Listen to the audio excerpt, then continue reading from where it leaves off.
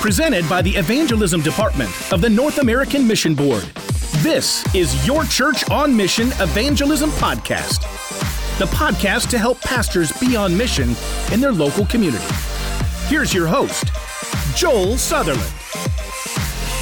Welcome to the Your Church on Mission Evangelism Podcast. I'm your host, Joel Sutherland.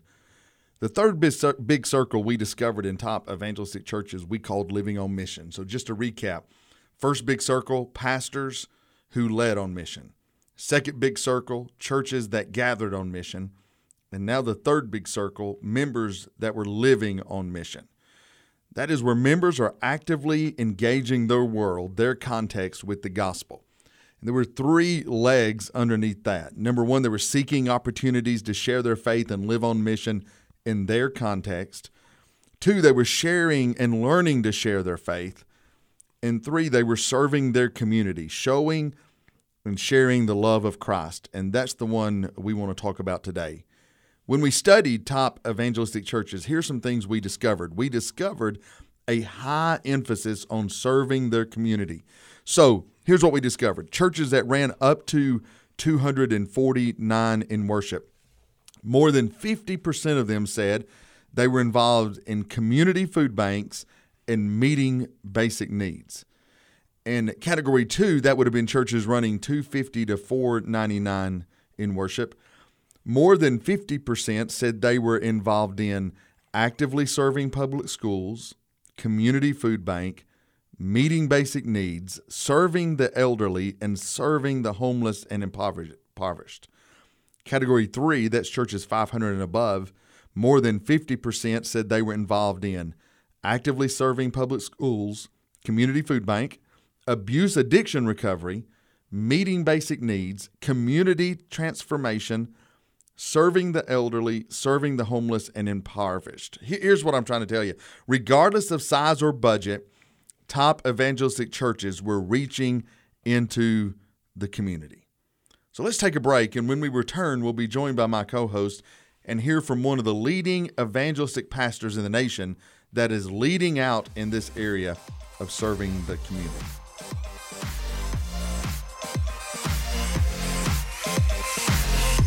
I'm joined today by my co-host, Scott Smith. Scott, how is Compassion Ministries in line with Jesus' model of evangelism? In every way. I know this has been actually talked about quite a bit around the country for a long, long time, but just looking at it biblically, Jesus often broke the ice with some demonstration of intense compassion.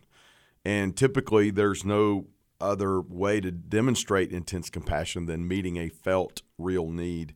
And Jesus did that, whether it was a lame man by the pool or whether it was feeding 5,000 that day, which led, by the way, to another question in their minds, where can we get more food?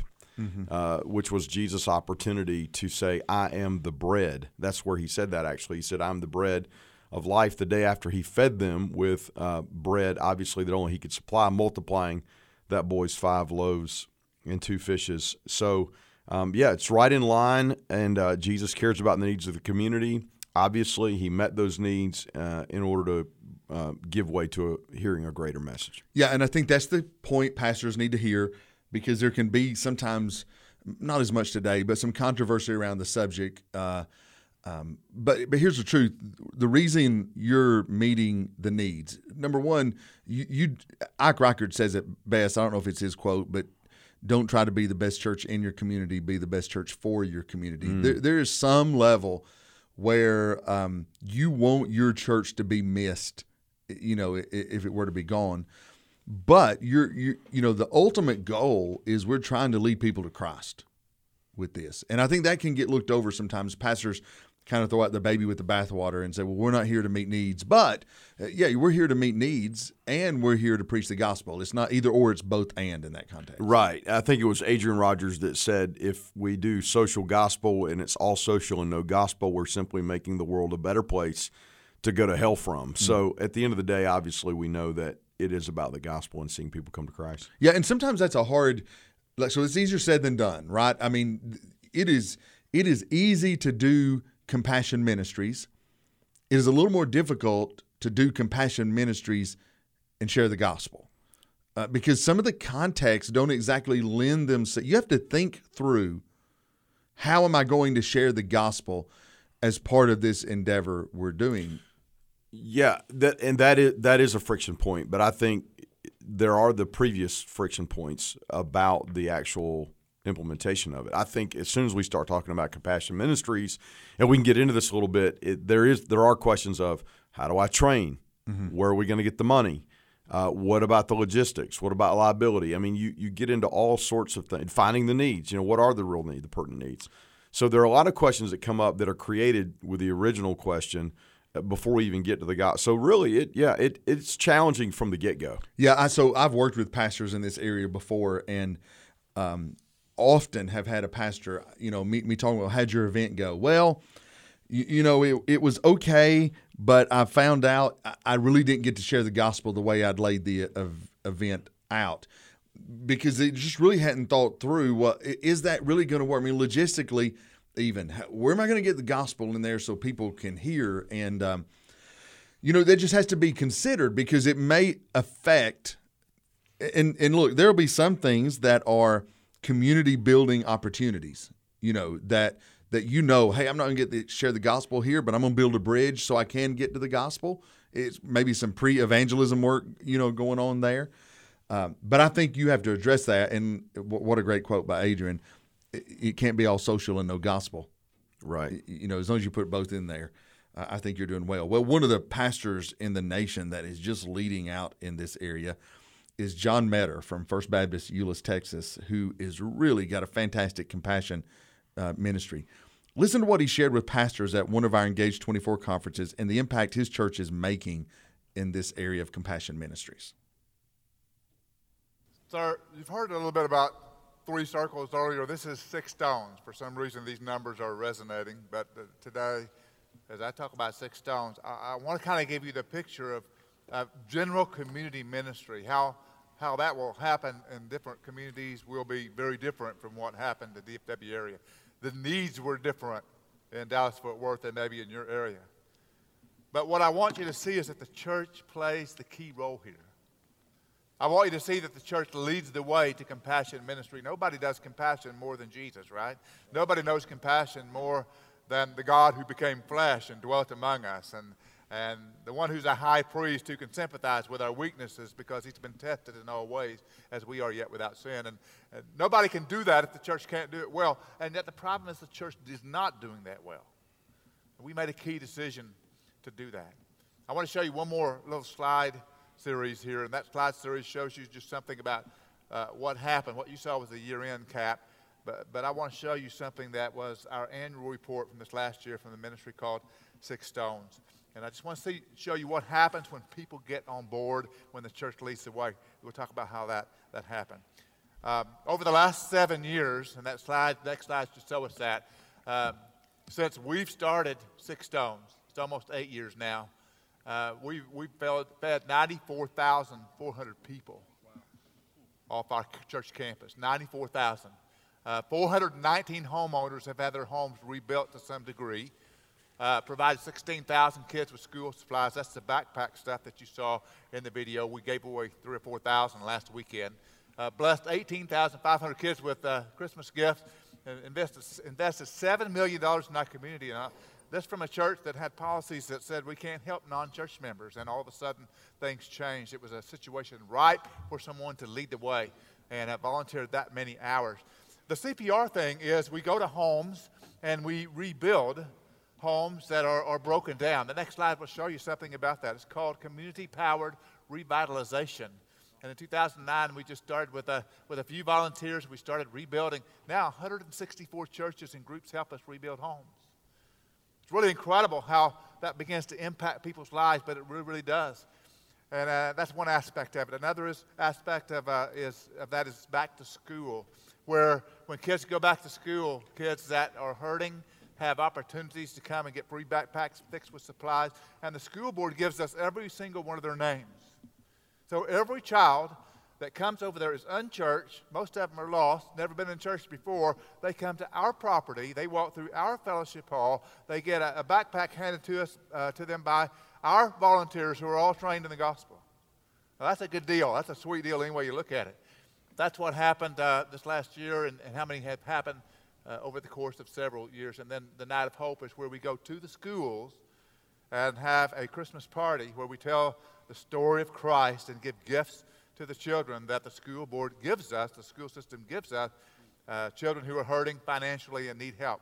So we're able to do that. New Hope Center is the next slide, and it says something about how we feed people. We collect food from the schools, we collect food from churches, and then they come through Hope Center, New Hope Center. We share the gospel with them as they get their bags of groceries. We've now just finished out a grocery store part of that where they're actually given a basket, and they get to walk up and down the aisles, and a mom can pick it out just like she would at the grocery store and pay zero for it because our people are giving food for it. Now, they get the basket, the shopping basket, after they get to hear a presentation of the gospel. Now, I have to tell you that nobody's really reluctant to sit down and hear our messaging before we give them the food. They're happy to do that because they're going to get to feed their families. We're helping them feed their families. And what I didn't realize, what none of us realized, was that businesses and corporations want to come alongside you when you begin to create a network of churches and other people to do that. And the next slide shows you the different businesses that have been helping us over the years. And I mean by the tune of thousands and hundreds of thousands of dollars given because they want to make a difference in the community. And then a map is the next piece of that slide, and it just kind of shows you where and how wide all this ministry has begun to take place. And it just begins to spread outward. The church just began to spread outward in so many different ways. It's hard to almost absorb everything John is saying they're doing in a church. And I love this, what he said. He said, we're doing all this at a church that had a rule that you could only help church members. So John goes to First Euless, and it's in their bylaws that you could only do compassion ministry to people who were members of your church. Not a very outward-thinking model. No, not at all. Not at all. If anything, it's one of those things where we're constantly having to decide, are we going to be a fisher of men or a keeper of the aquarium, as it's been said before. And that's very much an aquarium activity. Very much. So he said some things and talked about some ideas. He said the church ought to lead the way in compassion ministries.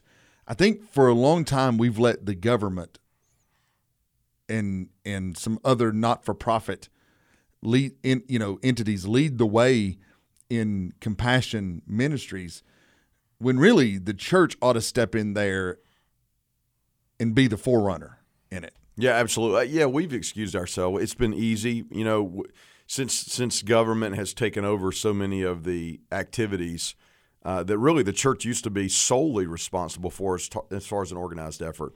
We've kind of excused ourselves, both corporately, I think, and individually, which is sad. Scott, I know you're doing in Georgia, what are you calling it, not a seminar, but a teleclass coming up.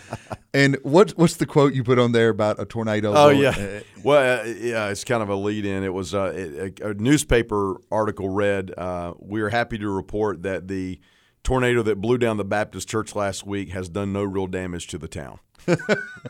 So John's coming along and saying, no, if a tornado blew down our church, we want our town to grieve. Exactly. Not because that's where they went to church, but because of the compassion and the ministry that we were doing in the community. Yeah. Big different mindset there. Yeah, what does that look like? I was talking to Ike Reichert of Piedmont lately, and so he's going to be on our teleclass actually. But, he mentioned, Cobb County schools have as many as 1,500 kids that are classified as homeless. 1,500 kids. The church ought to know that number. Mm-hmm. And the school system is scrambling to figure out, how do we make sure these kids have food between lunch on Monday and lunch on Tuesday? And so the church does not only need to know that number, but of all people, we need to have a plan to meet that need and see that as an opportunity to reach a whole lot of kids with the gospel. If you could imagine the resistance to a church coming in and sharing the gospel is going to be minimal when you're standing there with bags of food to feed these kids that they don't know what to do with. Yep. Again, we're always looking for ways to get into the gospel, get the gospel in. We're frustrated that schools won't let us lead assemblies anymore. compassion ministry is the way into a lot of places. Sure is. Tim Dowdy spoke in Engage 24, and I think, I don't want to misquote the stat, but here's what I think he said, that in the state of Georgia, there were 15,000 kids in foster care, and 50% of those were under the age of 5. That the church could eradicate that need themselves if we stepped into that ministry. Point being, if you find a need like that, even if it's the government that has the need, they will open the door for you to step in and help solve that problem. And John Metter talked about it. $94,000 in federal funding they've gotten for their Six Stones. They've poured $7 million worth of work into the community, giving away backpacks, Night of Hope Christmas party.